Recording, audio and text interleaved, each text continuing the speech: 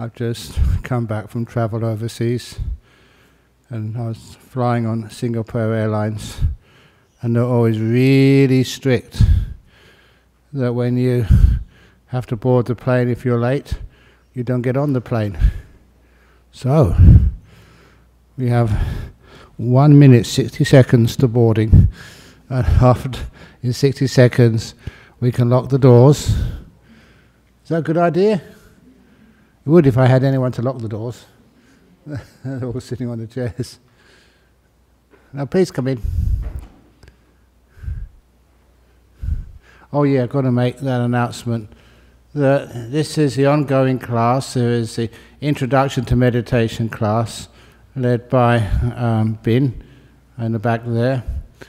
So we still only got one person, Bin. 2 people. So if anybody out of compassion wants to go to Bin's class, that's for the elite. Only 2.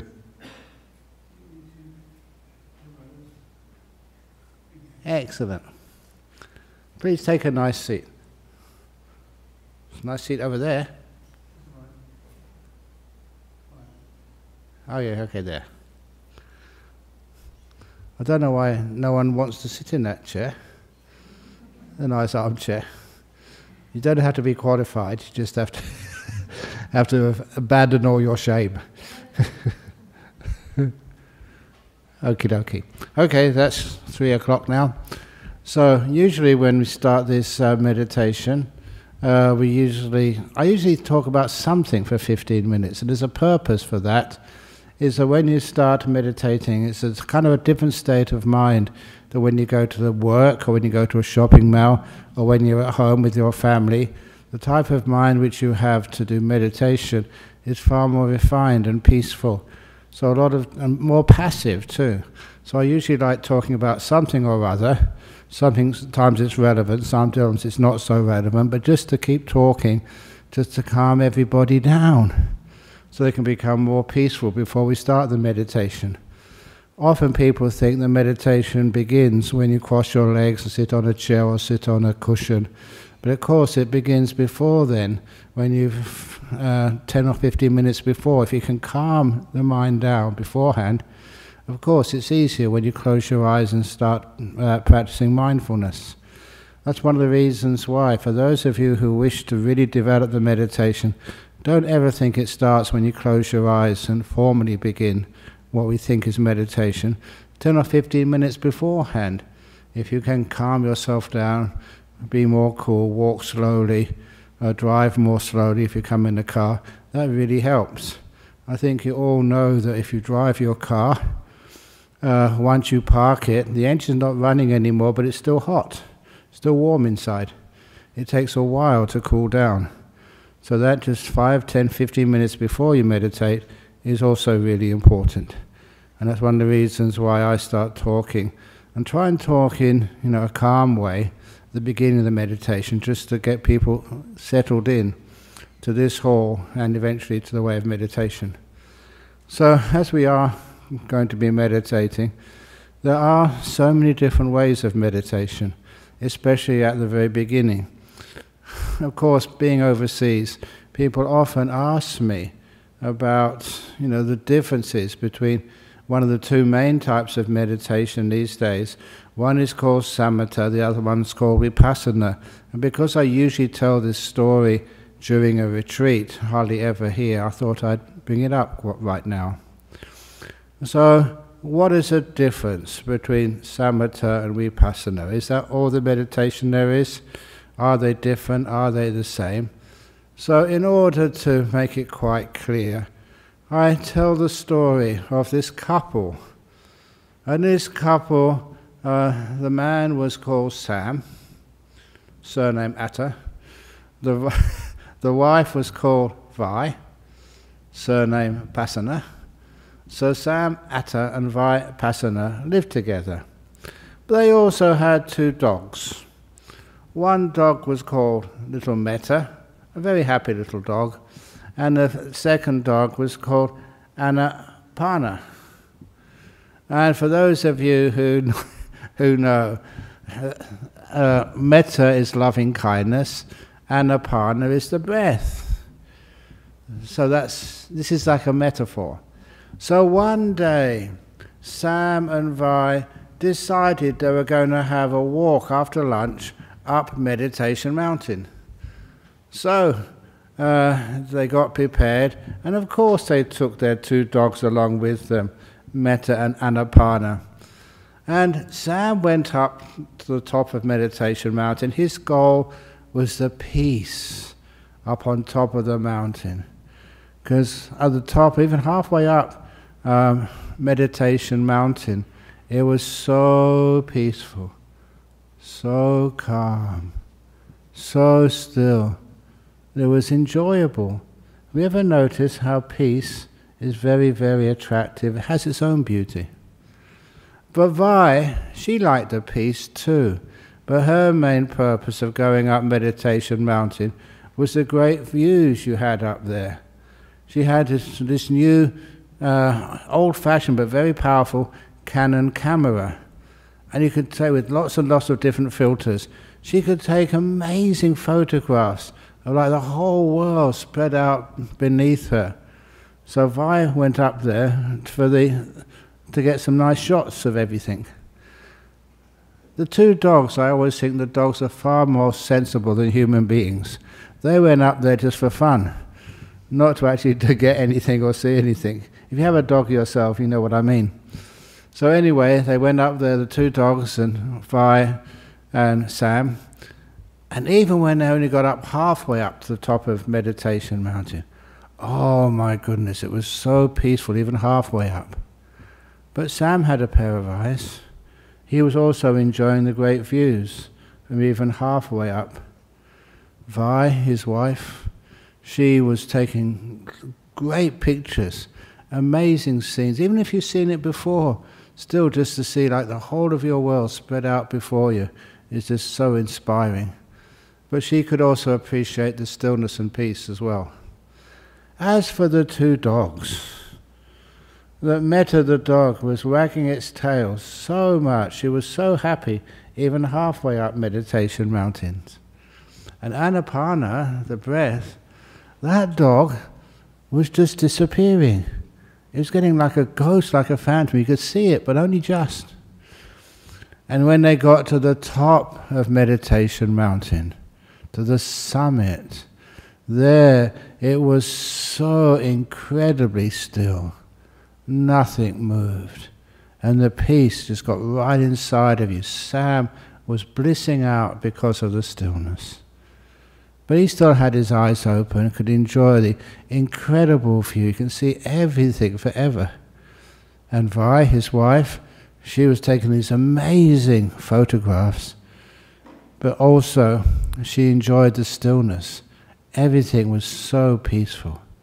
Metta the dog, you know, dogs have eyes and they have feelings too, so the dog could experience a beautiful stillness on top of Meditation Mountain, could look at the incredible views, but had so much happiness. And then when I see dogs who are really happy, sometimes they run around in circles, wagging their tails, it might fall off, but nevertheless didn't make any noise at all because it was so still on top of Meditation Mountain. By this time, Anapana had vanished. Disappeared. And the meaning of that simile is that whether you're practicing samatha for stillness or you're practicing vipassana for insight, the 2 always go up Meditation Mountain together. You cannot separate them. And also, whether you like it or not, to be successful, you always have to take loving kindness with you. Without that loving kindness, it just does not work. You can't be still. You block the views of things which at first you think, aren't beautiful, but then after a while you find out they are incredibly beautiful. So that's one of the reasons why they all go together. And I also included Anapana, the dog, the breath, because some people still think and assume that you always have to be with the breathing. And if you can't notice your breathing, it must mean you're dead. You don't die during meditation. Meditation actually stops you dying. You'll be more aware. So anyway, so the reason I mentioned Anapana is the breath, watching the breath. That's one of the tools which we use. And the simile which I've often used is, I came here on Thursday, I arrived on Thursday morning. I came in an aircraft because I was overseas. And that aircraft, even though I could ask the captain, would not land at Serpentine Monastery. You can't, there's no landing ground there, not for a big not jumbo jet, I forget what it was. But anyway, so the aircraft took me all the way to Perth Airport. And from Perth Airport, you got in a car which took you all the way to Serpentine. And from Serpentine, I got out of the car and started walking in my sandals. And after walking in my sandals, then I took my sandals off to get into my room to take a well-earned sleep. And that morning, because I've been flying for such a long time, had jet lag, I told the monks I'd be up for lunch. When it came to 10:30, I was still asleep. I had an alarm clock and it went off. It's actually working. Even in my little cave, I just couldn't hear the alarm clock. So I missed my lunch. But I always keep a bit of spare in here just in case. So anyway, these are different vehicles for different times. Aircraft, car, sandals, and I have to take all those off in order to get into my room. Just like the breath. The breath is only one of those tools, one of those vehicles. You make use of it, it gets very soft and beautiful, but then you have to let it go. It vanishes, like Anapana in the simile. When you get up to the top of meditation mountain, you can't perceive the breath anymore. In the deep stages of meditation, you have this gorgeous bliss instead. And it's not as if you're going to die, it doesn't hurt you at all.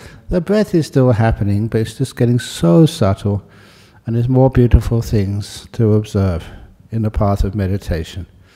So that becomes the simile of Sam, Vai, Metta the dog, and Anapana the dog. Sometimes I thought I should say Anapana the cat, but then cats don't like following you when you go on walks. They see something and they just go their own way. Although we had a cat at Bodhinyana Monastery years ago, and when we did go for a walk, the cat would come with us for a walk. It loved going for walks. That was the Kit Kat. But it was also, I don't know if you've had a cat like this, it was also just very humanized. And so once we were going on a walk, we looked on the walk in one of the huts, which no one was staying in, and it hid in the hut. And we never realized it was hiding in the hut. And 2 or 3 days later, we were missing the cat. Wonder where it got to. And then I remember just opening the door of this hut, and the cat screamed, "Rah!" and just jumped up at you, but then realized it was a friend, and then gave it some milk to drink. Hadn't eaten in 2 or 3 days. Poor little cat. But okay, the cat story. What happened to that cat in the end? Because cats really don't belong in forests. They eat too many birds and other wildlife. So once we decided to take that cat and find it a new home in Waterman's. There was one of our disciples who had a house in Waterman's. So she very kindly offered to take it in and give it a new home. Now I know that cat was basically my cat, although Amandus might argue with me about that, but it was very close to me and I felt really guilty. Just we had to get a bag, take the cat, put it in the bag and put it in the car. It was in a bag, couldn't see anything, in the place where your feet go in the back. So can't see through any window, and took all the way from Serpentine to Waterman's on the coast, and that's north of Perth. And I felt very sad about that, but I did know the only time I'd ever been out of the monastery in Serpentine was go to the vet in Byford to get what I call monasticized. It was a female cat. We didn't want to have any kittens. We could give it the 8 precepts, but I don't think you could understand what it meant. But nevertheless, That's what happened to that cat who took to Waterman's. Kept in there for about 3 days, inside. And the first day, she decided to open the door and let it out for some exercise. She thought it was being rehabilitated by now, that, didn't know where to go. But it ran down the road and escaped. This little cat. When I tell that story, people always like to just go ahead and say, oh yes, it ran back to Bodhinyana Monastery. No way, that was a smart cat. That's a long way from Waterman's all the way to Bodhinyana in Serpentine. Instead, it was like a hot afternoon, like actually hotter than today, maybe like yesterday. And I was on duty here, and I was just by the door. It's a door which we haven't got anymore, it was taken down, and just next to the office. And I heard meowing outside the door. And so I opened the door, and it was Kit Kat. This cat, instead of going all the way from Waterman's to Bodhinyana, he took the shortcut. He came here instead. And it took 2 hours from Waterman's to Dhammaloka here in Nolamara. Just 2 hours. And his poor paws were just hot, running over the hot. I don't know where it came. But when people say, where is your monastery in Nolamara? We might give instructions. The cat can't have instructions. The cat can't have a GPS. The cat doesn't know how to ring up the RAC. The cat can't ask instructions of anybody. Imagine a cat met a dog on the way. Do you know the way to Nolamara, please? The dog will bark at it and chase it away. But this cat, 2 hours, it came all the way here. It was amazing. And of course, I remember when it came, I just gave it lots of milk because it was dehydrated, poor little cat. And also, I gave it, I think, a bit too much milk, because there was another monk with us at the time, and he urinated all over the other monk's cushion. I think he didn't know where to urinate. He was used to living in the bush. But anyway, so afterwards we took it back, and eventually it passed away at Bodhinyana Monastery. It had earned its right to stay there. Little cat stories. Anyway, that's got nothing to do with meditation, but I think that's a very sweet story of how it can find its way all the way from Waterman's to Nolamara, and it had never been in Perth in its life. That I knew. So anyway, so even if you don't know the way into deep meditation, be like a cat, follow your instincts, and you'll get there no problem at all, really quickly. Okay? Okay or not, here we start. So, sitting down, just close your eyes. It's just kinder to your body and mind to have one less sense to have to worry about. This is about learning how to be peaceful and learning how to be still, have this beautiful calm inside the mind. So you close your eyes, and if you possibly could, it would be great if we had ear lids, like eyelids, to be able to close our ears, but we can't do that. But instead we just don't pay any attention to what's happening outside. You're perfectly safe in this room. Never had any problems in here in 40 years, 35 years or something we've been in here. So you're perfectly safe. So you can allow the sound to not be important. And the next two of the senses, the smells and the taste, that's pretty easy to not be concerned about.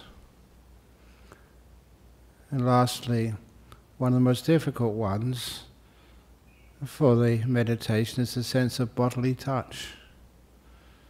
It's one of the reasons why it's really important to make sure you're comfortable when you start meditating. I don't mean just ordinary comfort, really comfortable. So there's no stress or tightness in your body at all. And sometimes you see there are some animals who can relax so easily. Like cats are one of those animals. When they relax, it's wonderful to see. Can you relax your body? When you go to bed at night, can you sleep very easily, or is there tension inside of you? This is where we learn how to relax to the max. So how does your body feel right now? What does it need to feel more comfortable?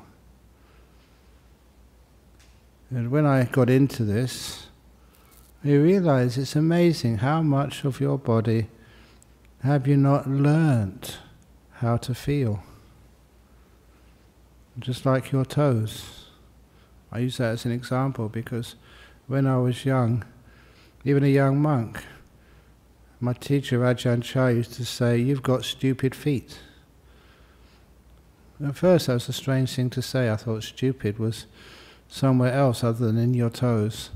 But I was always stubbing my toes on little stumps of wood or cutting them. I had all plasters over them.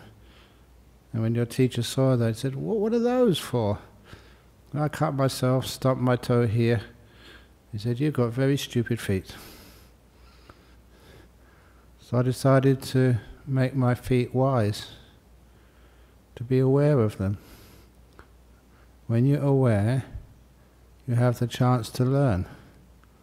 When you learn, you have the chance to be healthy and pain-free and bruise-free in your feet. So can you feel your toes now? How are your toes?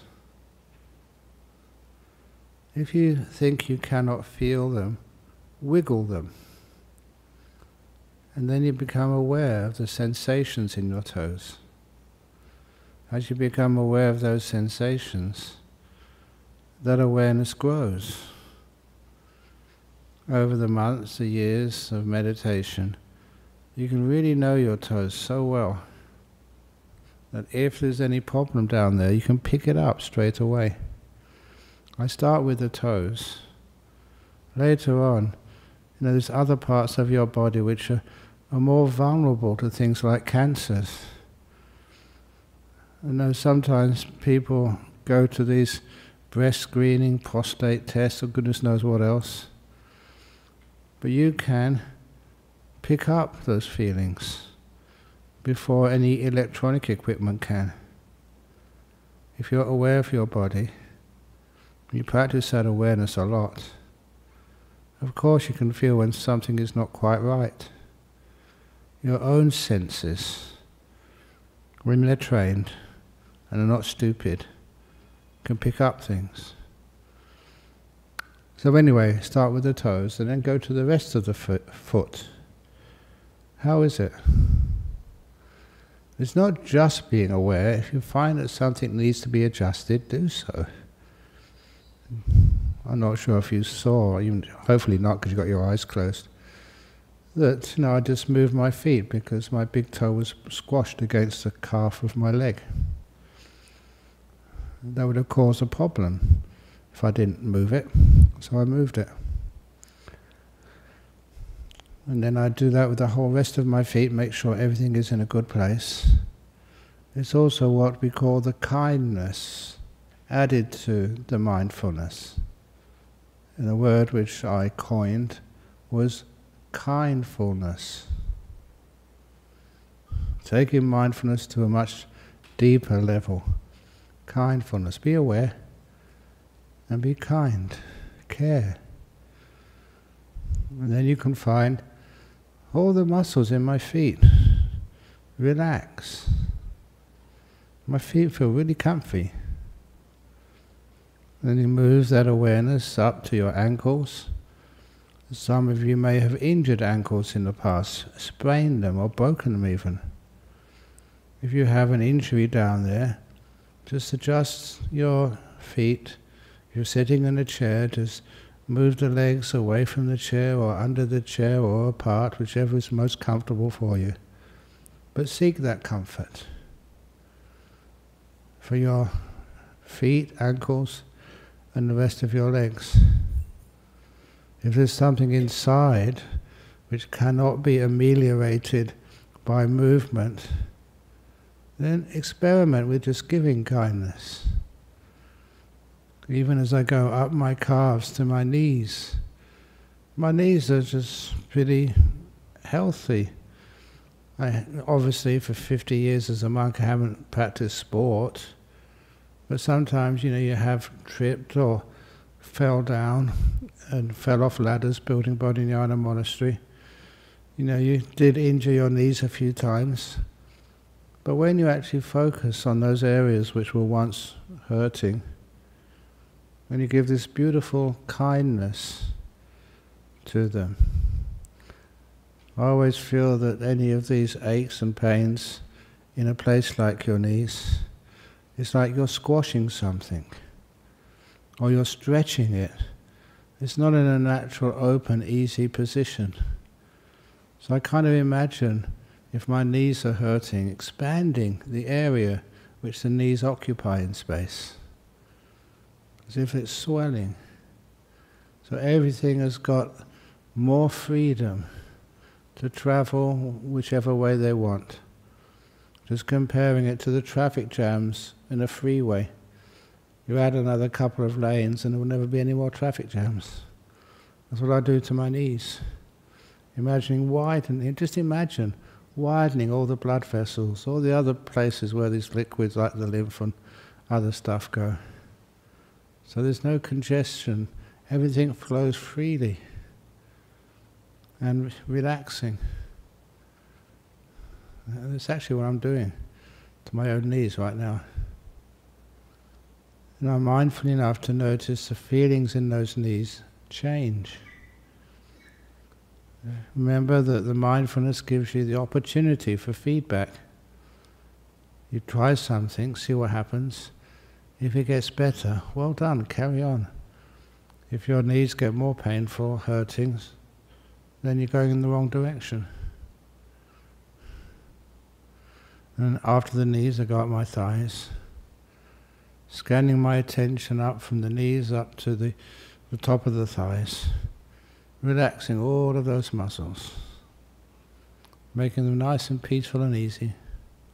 Till I get to my butt, my buttocks, and they're on a cushion. And I wasn't paying that much attention when I put my buttocks up there. So now I'm more sensitive, much more aware. So I'm just going to very slightly adjust my butt. That's better. So there is a feeling there, but it's well balanced. It's amazing, even though there's a feeling there, because it's balanced, because it won't change much, it disappears. That's the nature of bodily feelings. Get them reasonably comfortable, and then they disappear. And you have no aches, no pains, nothing down there. They go up from the butt to the waist. And it's just my habit over many, many years. It works for me. I kind of stretch my back at this time. And then I let go. And that means the waist starts to feel really, really comfortable.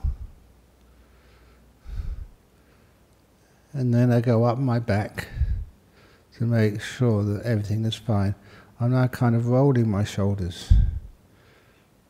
I just do it once, and then my back feels comfy, ready for meditation.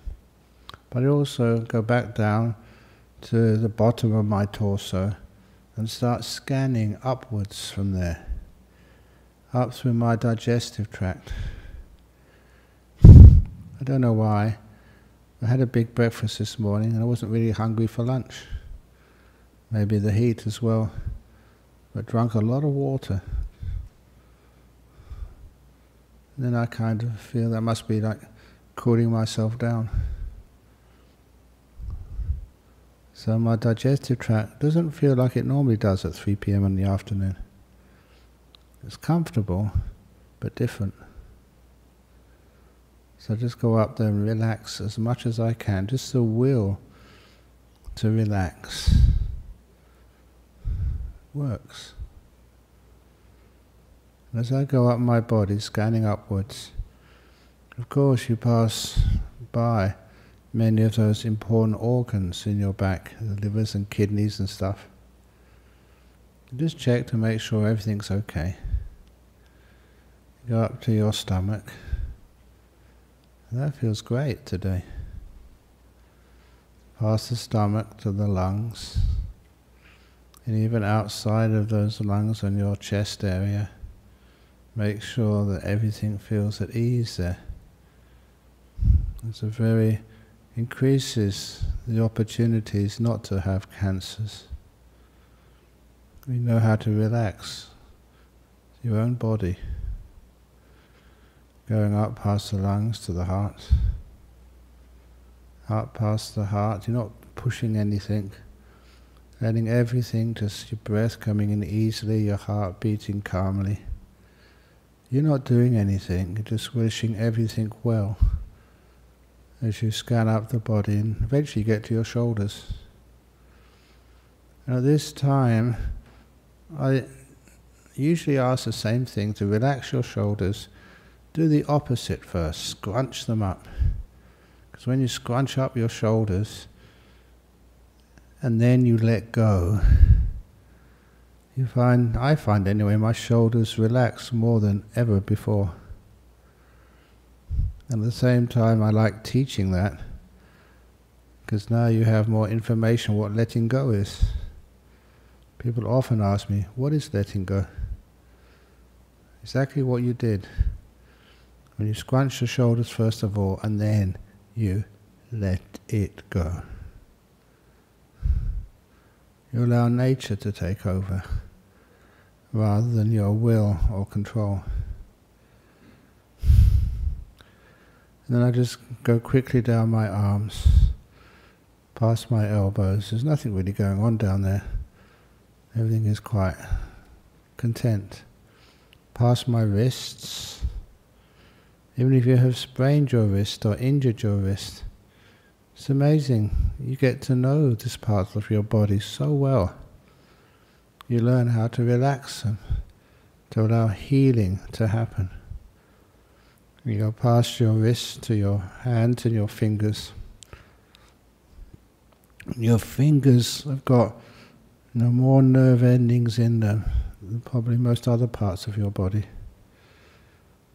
So I can really sense my fingers, but I also ask them, are you comfortable there? Are you happy? Sometimes it's a weird thing to say, fingers, are you happy? You ask that question, you'll get an answer. So I adjust my fingers at this stage, because I'm practicing mindfulness and kindness. I go back up to my shoulders, to my neck. I make sure my head is well balanced on top of the neck. And I do this because I remember reading an article years and years ago, how some people have migraines because they don't balance their head on top of their neck.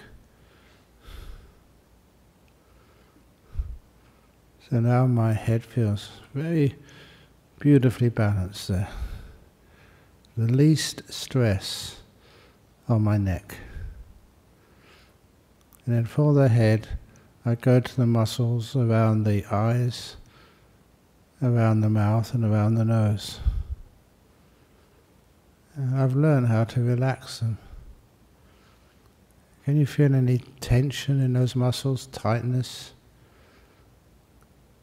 When they're relaxed, really relaxed, then you find that's almost like a segue into the emotional world.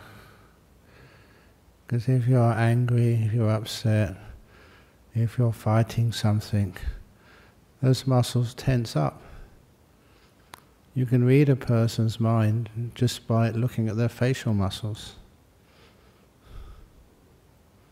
So you relax everything on those facial muscles, and your mind becomes that much more calm and at ease.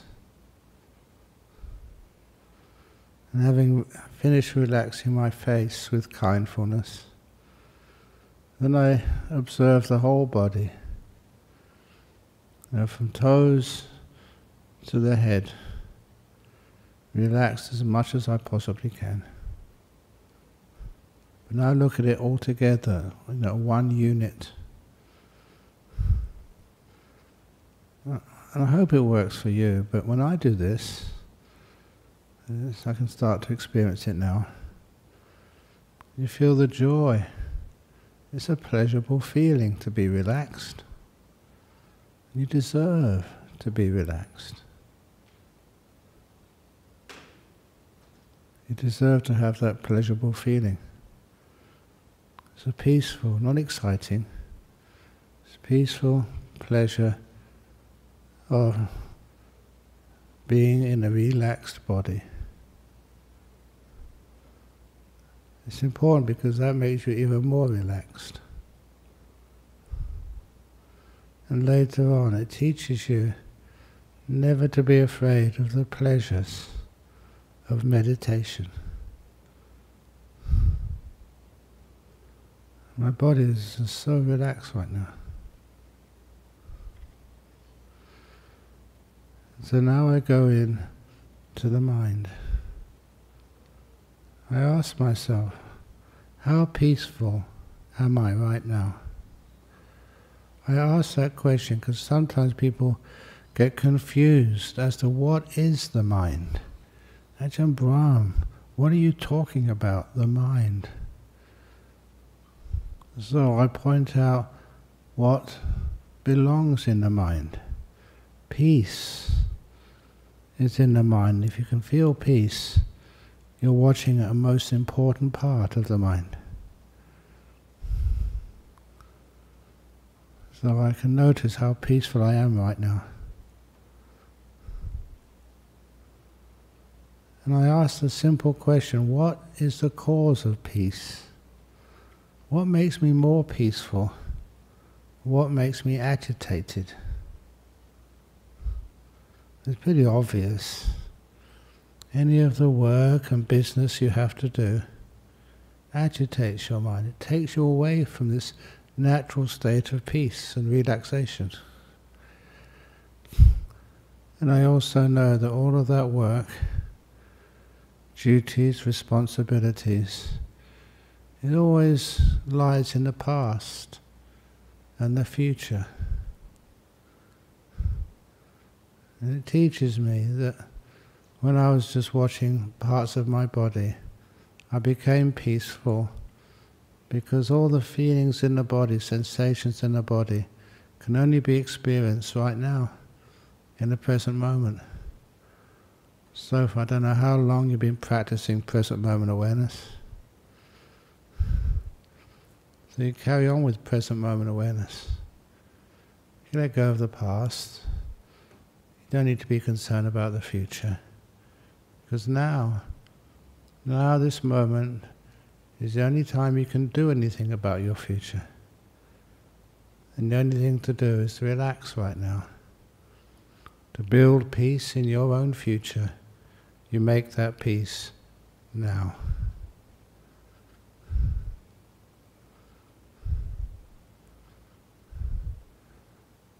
And when I appreciate the present moment, you feel joy again. It's like you're free. The past and the future are like prisons. You've escaped. You're in this moment. If you ever feel any tightness in your mind, you've let the present go, and the past and the future have taken over. Be free. And then the present moment has an opportunity to go deeper. The next stage of meditation, if you call it stage, is The next part of meditation is noticing the inner silence. I'm giving a commentary. I wish I didn't have to. Even better than the commentary is the silence. You don't have to describe anything. Don't have to give it a name. You feel it. You're sensitive to this moment. You get accustomed to it. You're at peace with it. And this moment gets more and more silence. And the silence is gorgeous.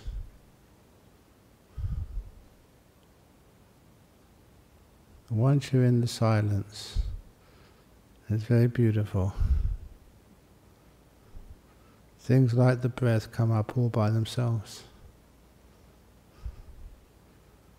If you are aware of your breathing, please do not concern yourself where the breathing is located.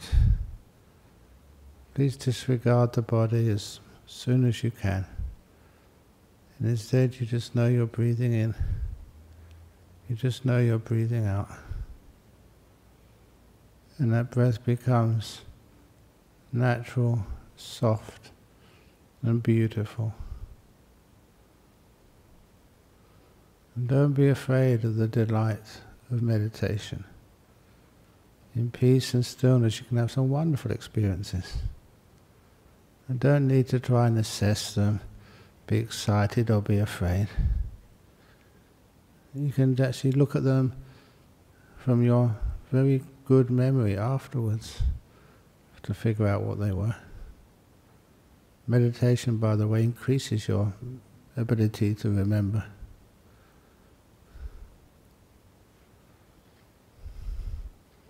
And just enjoy this moment in silence and see how silent and still you can become. I will now be quiet until the end of the meditation.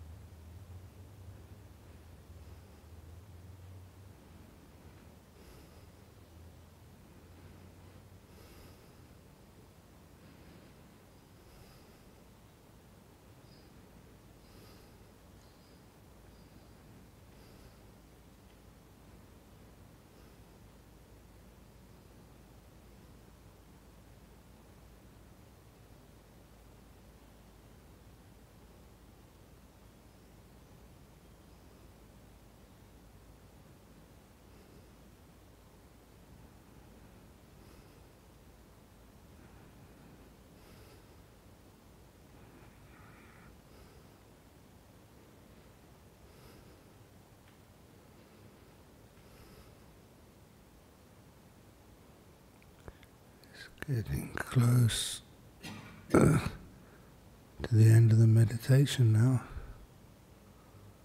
How do you feel?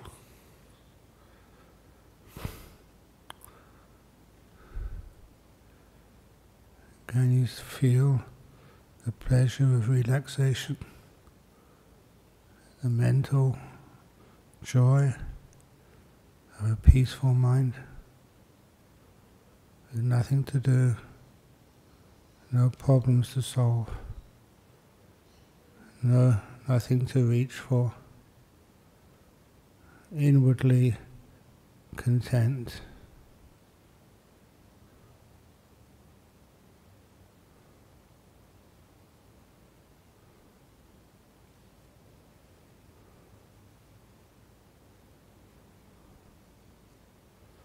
I will now ring the gong 3 times.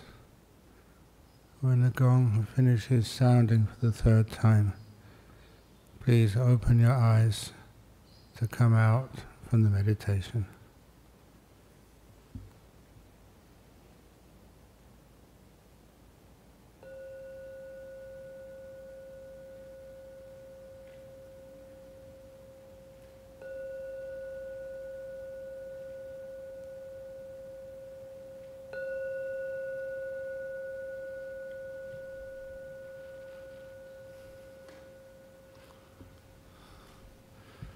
Excellent. Ooh.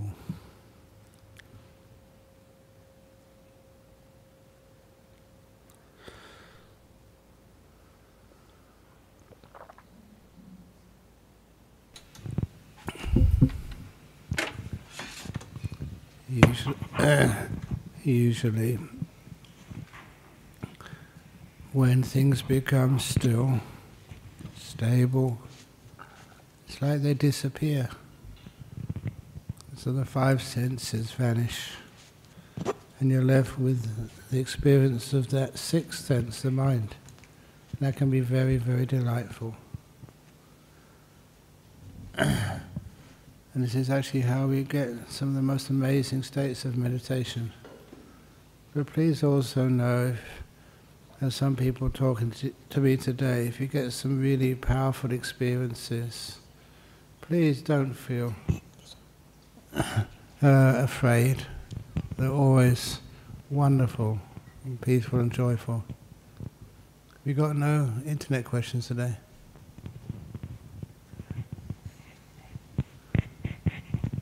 Excellent. They're there? Excellent. Well done. Yeah, thank you.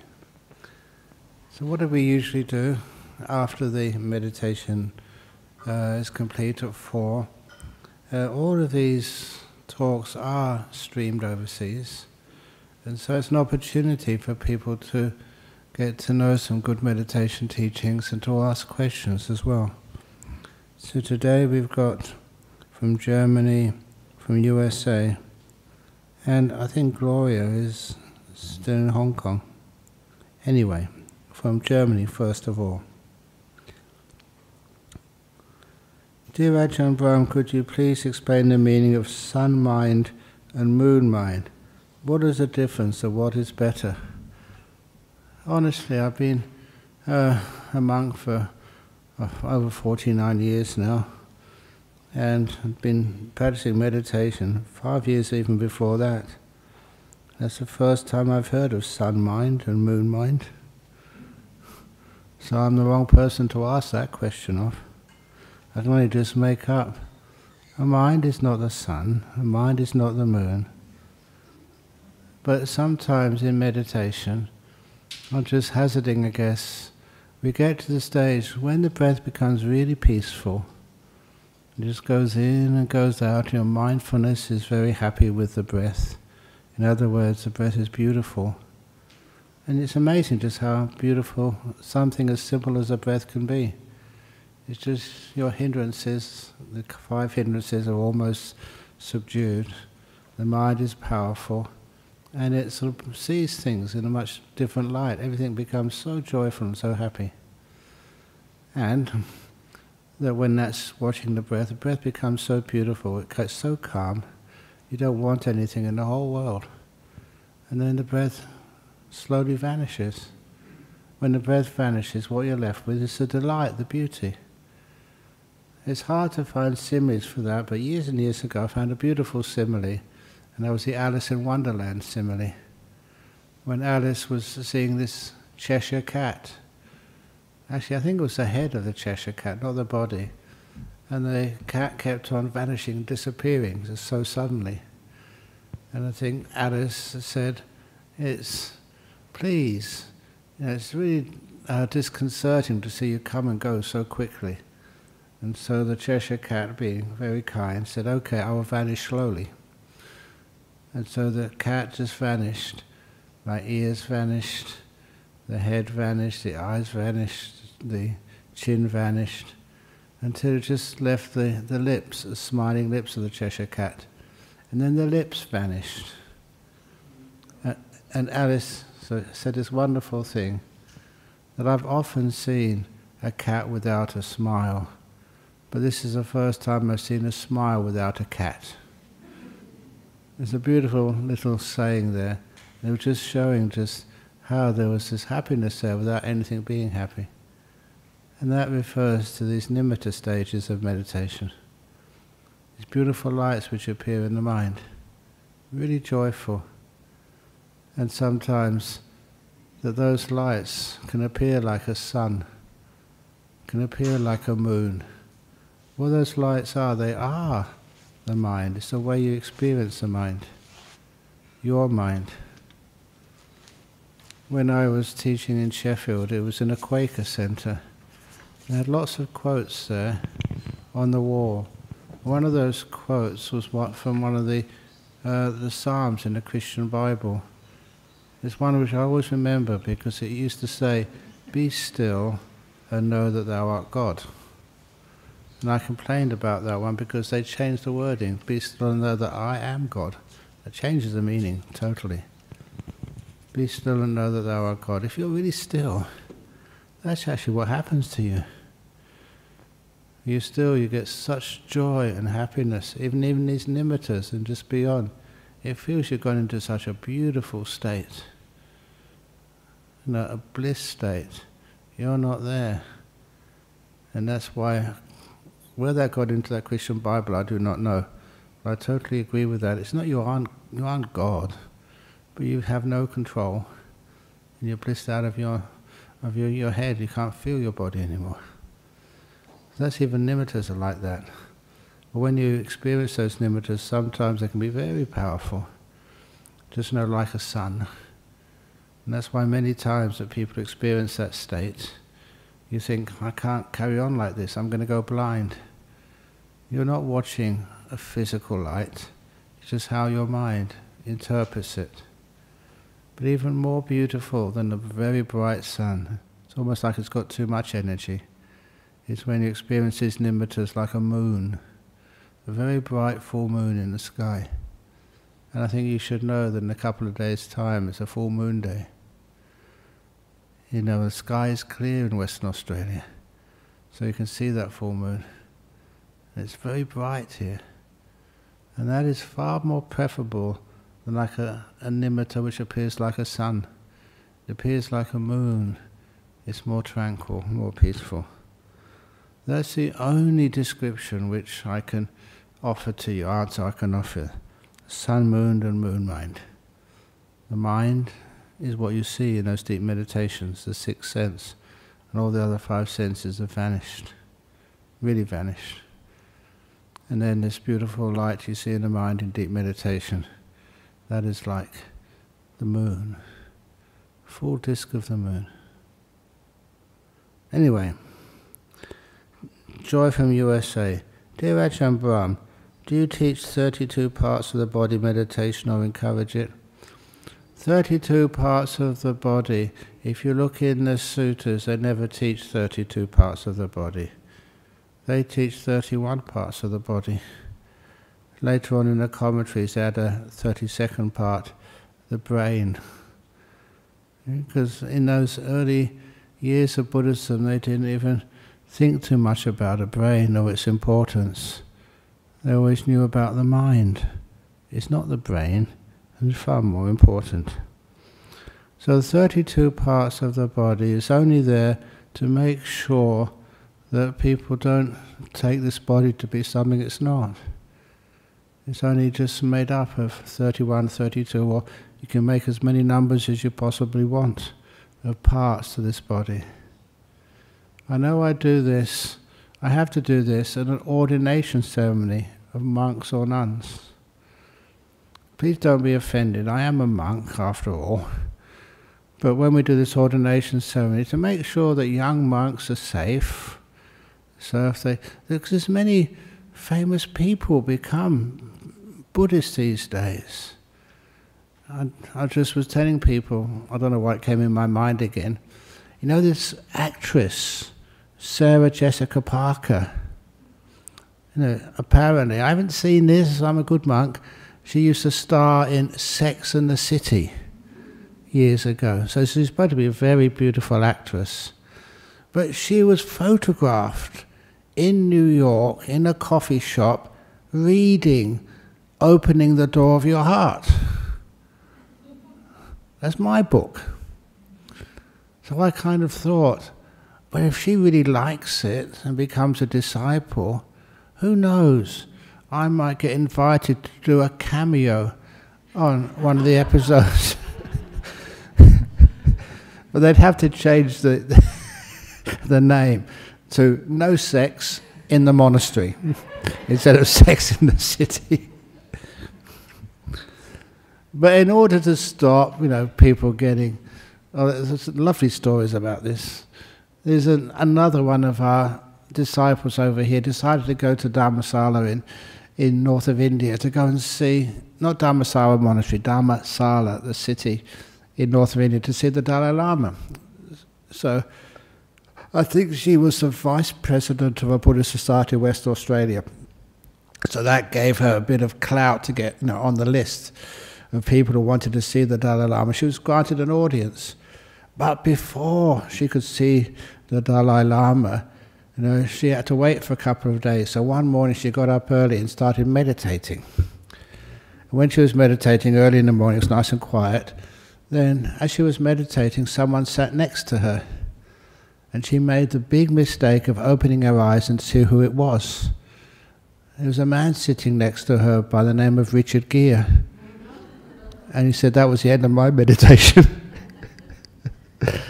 So in order to take away anyone who really wants to meditate, especially become a monk or a nun, away that lust, we always have the 5 parts of the body taught to monks and nuns. There's 5 parts of the body which we start off with as hair of the head, hair of the body, nails, teeth and skin. So if ever you see like a Sarah Jessica Parker walk in here, what do you actually see? You see hair of the head. Maybe if you see Richard Gere, hair of the body, and like a moustache or beard or something. Nails, teeth and skin, that's the only thing you see. Now, have you ever noticed that the hair of the head which I see right now, is all dead stuff? This is dead. The roots are underneath. You can't see that. If you have like a beard, like Ron has there, what I see is dead. What's underneath is actually just the live pit. Same with the nails. That's dead. The live part of the nails, the root, is underneath. Teeth. That's dead. The root is underneath.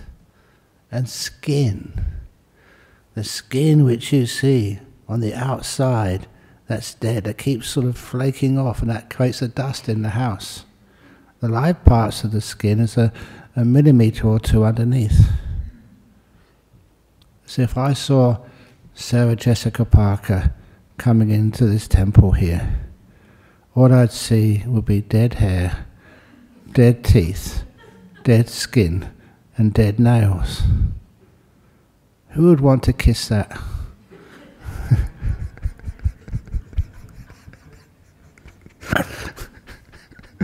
I'm not being gross, it's just a way of just changing your perception. know what a person looks like. Is that okay? Am I grossing out some people? That's why. Okay, I can't resist this story. This was one of the monks I was with, grew up with. He was from Los Angeles. And so we were in a car with Ajahn Chah, and Ajahn Chah just read his mind. He turned around and looked at this monk and said, "You are thinking of your girlfriend back in Los Angeles." He was a novice monk just starting out. "You're thinking of your girlfriend in Los Angeles." And he said, "Yes, I am." He was embarrassed. And Ajahn Chah was very kind. He said, "Look, we can help you. Next time you write to her, ask her to send something of hers, something personal, to remind you of her, so you don't feel just so sad." And I was in the car at the same time, and I said, "What? Is that allowable?" Because that's what the monk said, is it allowable? Can I do this? I said, "Oh, yes, yes, yes." My Thai was not that good at the time, so they had to go through a translator, and it took a long time to translate, because the translator had to stop laughing first of all. He said, Ajahn Chah says, don't ask, say, for a piece of her clothing with her scent on it. Don't ask for a braid of her hair. Just send her a little bottle, not big, and ask for some of her feces. So when you miss your darling girl back in LA, you can take that out. Ah, that's my that's my girlfriend back in LA. That's totally gross, but I can never forget it. When you love somebody, girl or boy, is that what you say? "I love everything about you, my darling." Honestly, everything. Anyway, I better stop. Oh my goodness, I've lost this one. How can you get it back again? I think even the tablet didn't like what I said. Thank you. I've got to be careful these days, because sometimes you can gross people out. But that's just quoting Ajahn Chah. So that's why I don't really teach 32 parts of the body. Gloria. One day during meditation I saw a vague image. After that I have a strong feeling that I've killed someone a few lifetimes before. How to know whether it's really past life memory or not? Is it really concerning yourself if that's a past life memory or not? Just let it go. If it's many lifetimes ago, let it go. You're not going to kill anyone this lifetime. Gloria, she often asks questions. I've seen her, so she's a good lady. So you saw a vague image. If it was something more precise, then maybe to get worried, but just a vague image, I'd forget about it. You don't need to know if it's a past life memory, because if you do have past life memories, why do some people get so concerned about bad memories? You must have had lots of good memories as well. If you have a good memory which is vague and want to know if it's a past life memory, then you can develop that. I always say, in life, please water the flowers. Don't go watering the weeds. Otherwise you get a garden full of weeds. I've got another fifth question here. Laura Blank from Germany. How compatible are Buddhism and Catholicism? I am a Catholic, but I enjoy all these talks and feel comfortable with a lot of Buddhist teachings. What I would ask you to do is go and look up the Gnostic Gospels. The Gnostic Gospels, there was originally 3 types of Christianity, which was just like a part of Judaism, the Jewish form of Christianity, because that's something even Jesus said that sometimes. I'm not going against, what the rabbis teach. I'm just like improving it a little bit. And then there was the Gnostic Christians, and then the Christians in Rome at the time. The ones in Rome were organized as a hierarchy, and they were the ones who actually subdued everybody else. But you can't always subdue people. So the Gnostics, they were like an underground form of Christianity.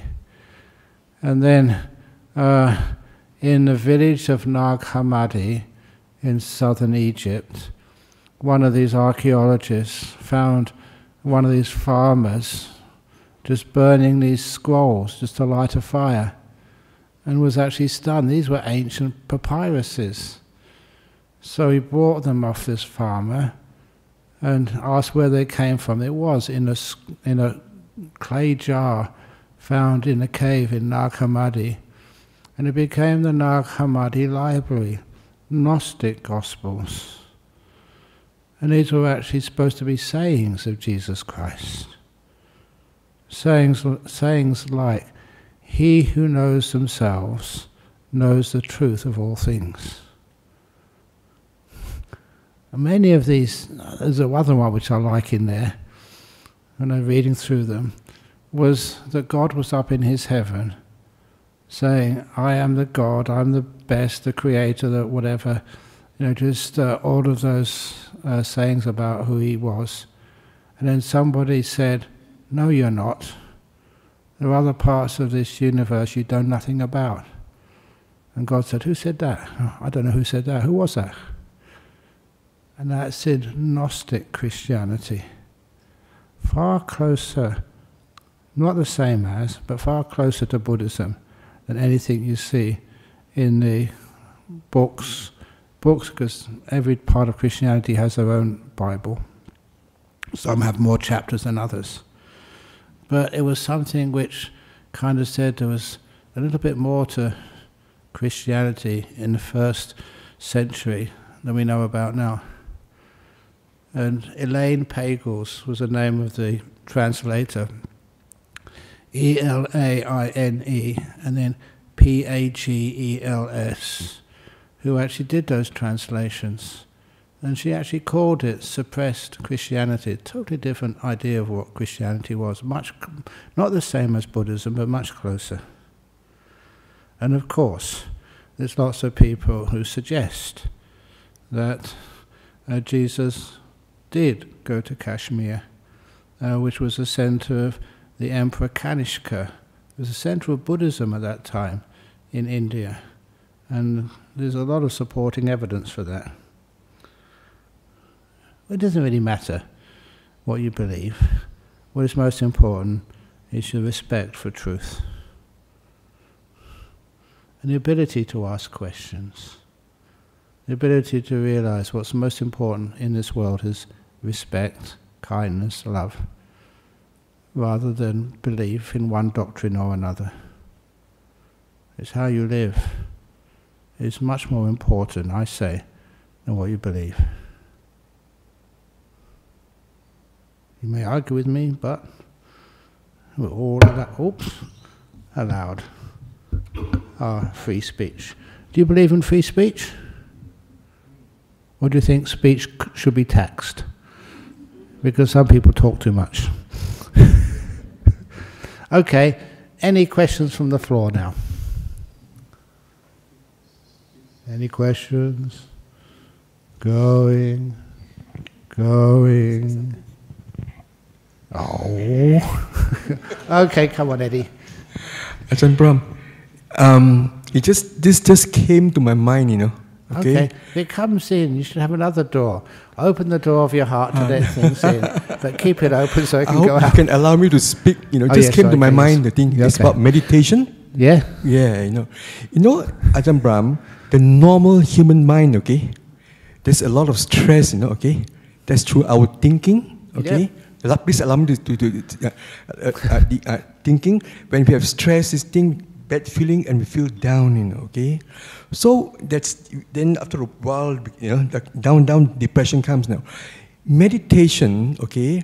By meditation, okay, we meditate, samatha, we concentrate on the, just like a up, like on your breath or Yeah. So we stop the negative thinking, okay? So, or we can say, in other words, the problem, we neutralize the thing.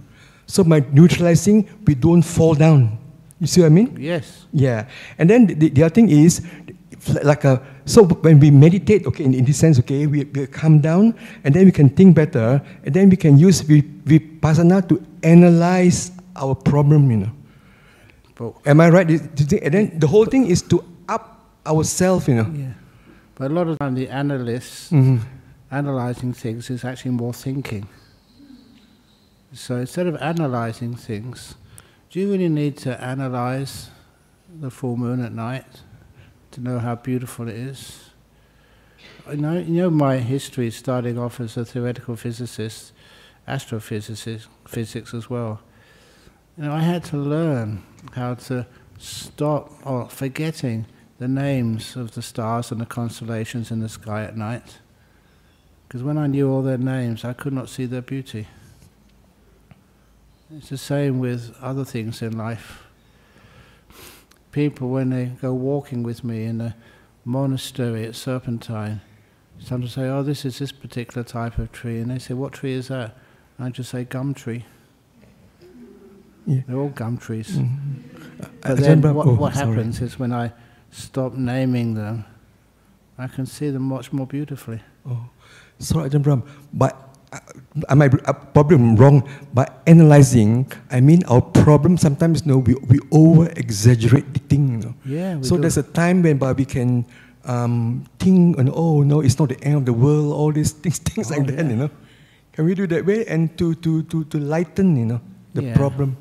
Find the problem. Yeah, be still. Can we do it that way? Think that way? Yeah, but too much analysis usually gets more problems. Oh. It's much easier to just be still. When you're still, you don't analyze, you see. You feel. You know that book, he was a Buddhist who wrote about emotional intelligence rather than the usual intelligence which we find in this world, where you have to pass exams, where you have to answer deep questions. Instead, it's much more beautiful. Instead of having to ask deep questions, just to feel. Look, this was because I was visiting some family members over in UK last week. They were talking about my grandma. My grandma was a bit of a racist. And I say that because I love her a lot. I loved her. She died a long time ago. But she was also a very staunch Christian. I remember just one day being an arrogant young university student. I thought, I'm going to argue with my grandma about religion. And she was going to church. So around Christmas time. I said, what are you going to church for? I had all my arguments lined up, my analysis of church going. And she said, because I enjoy it. She won the arguments so quickly. She was using an emotional argument. Enjoy. She wasn't analyzing Christianity. It says this, it says that. She was noticing its emotional power. And that really kind of stunned me. I never forgot that. My grandma, I only think she did about 5 or 6 years at school, in those early years in UK. And I was at Cambridge. I thought, I've been defeated by my grandma. Her emotional intelligence just totally overwhelmed me. I've lost a lot of confidence in analysis. I don't know that one of the famous physicists who actually came to Perth some years ago, and because I had connections, with Dennis Shepherd, we went to go for dinner at the Gravity Centre with him. And what's his name there? He was the one, Roger Penrose. He was the one who discovered black holes, got the theory behind it. Stephen Hawking turned it around from black holes to the origin of the universe, the Big Bang Theory. Roger Penrose, he's got a Nobel Prize at last, well deserved. But he was someone I would always love to meet. So at the Gravity Centre in Bindun, I was invited up there and to have a chat with him. And he was the most, I would call, sad individual. He had no social skills at all. No one could talk with him. He was like a wallflower. He's standing up there, everyone else was chatting. I was sitting next to this person who worked at NASA, had wonderful conversations, but he didn't know how to relate to anybody.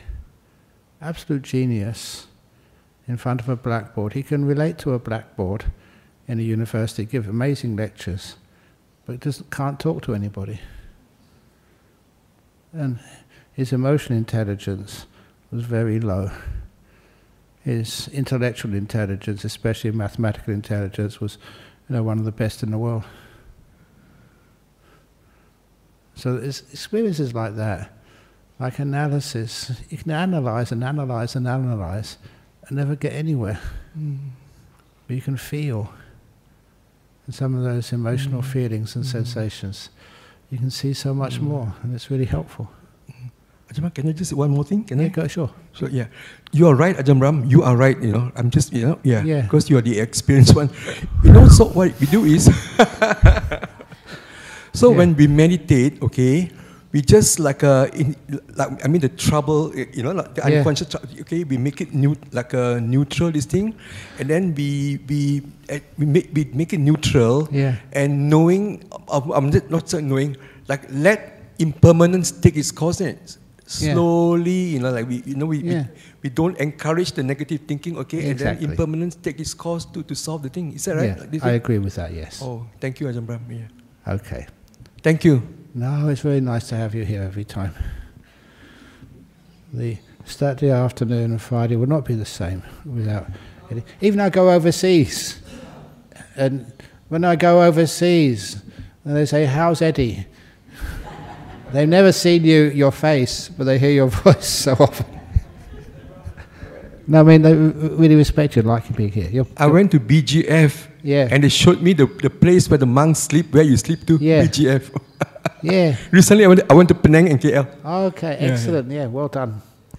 Okay, so it's getting a bit overtime now, and I'll finish now because I don't get paid any overtime for the BSWA, and we have other things to do at 5 o'clock. So thank you all for coming, and I wish you all happiness and well-being, and hopefully to see you again next week.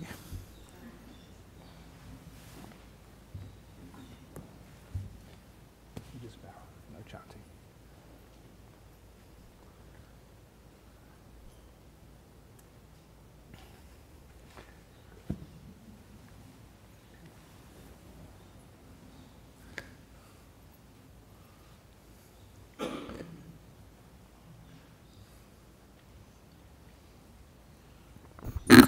And just to say a few words for those first-timers here, when we bow, we're not sort of worshipping an image, we're paying worship to what that image represents. So I bow first of all to virtue. When I see a Buddha statue, that's what it means to me. Virtuous people you can trust. You don't have to worry about people stealing or mistreating you or whatever. Virtue. My first bow. My second bow is to peace. So we meditate and see peace in the world, peace in our Buddhist society. And there's some peace in the world. When you see the opposite of peace, the wars and the difficulties that creates for people, like even kids and animals. Why do we do that? When you find like peacemakers, I can bow to that so easily. And lastly, to kindness, compassion. Any acts of compassion which I ever see, they are wonderful. They make the world bright. That's like the sun in the sky. The moon is like the peace, virtue. I don't know, maybe that's the fragrance of the flowers. So that's what I bow to. And every time I bow like that to virtue, peace and compassion, those qualities I remember, they're easy to worship and they grow. So when you see someone bowing, that's what they usually do. If ever I go meet the Pope, I'm going to tell him that so he can bow as well to the Buddha.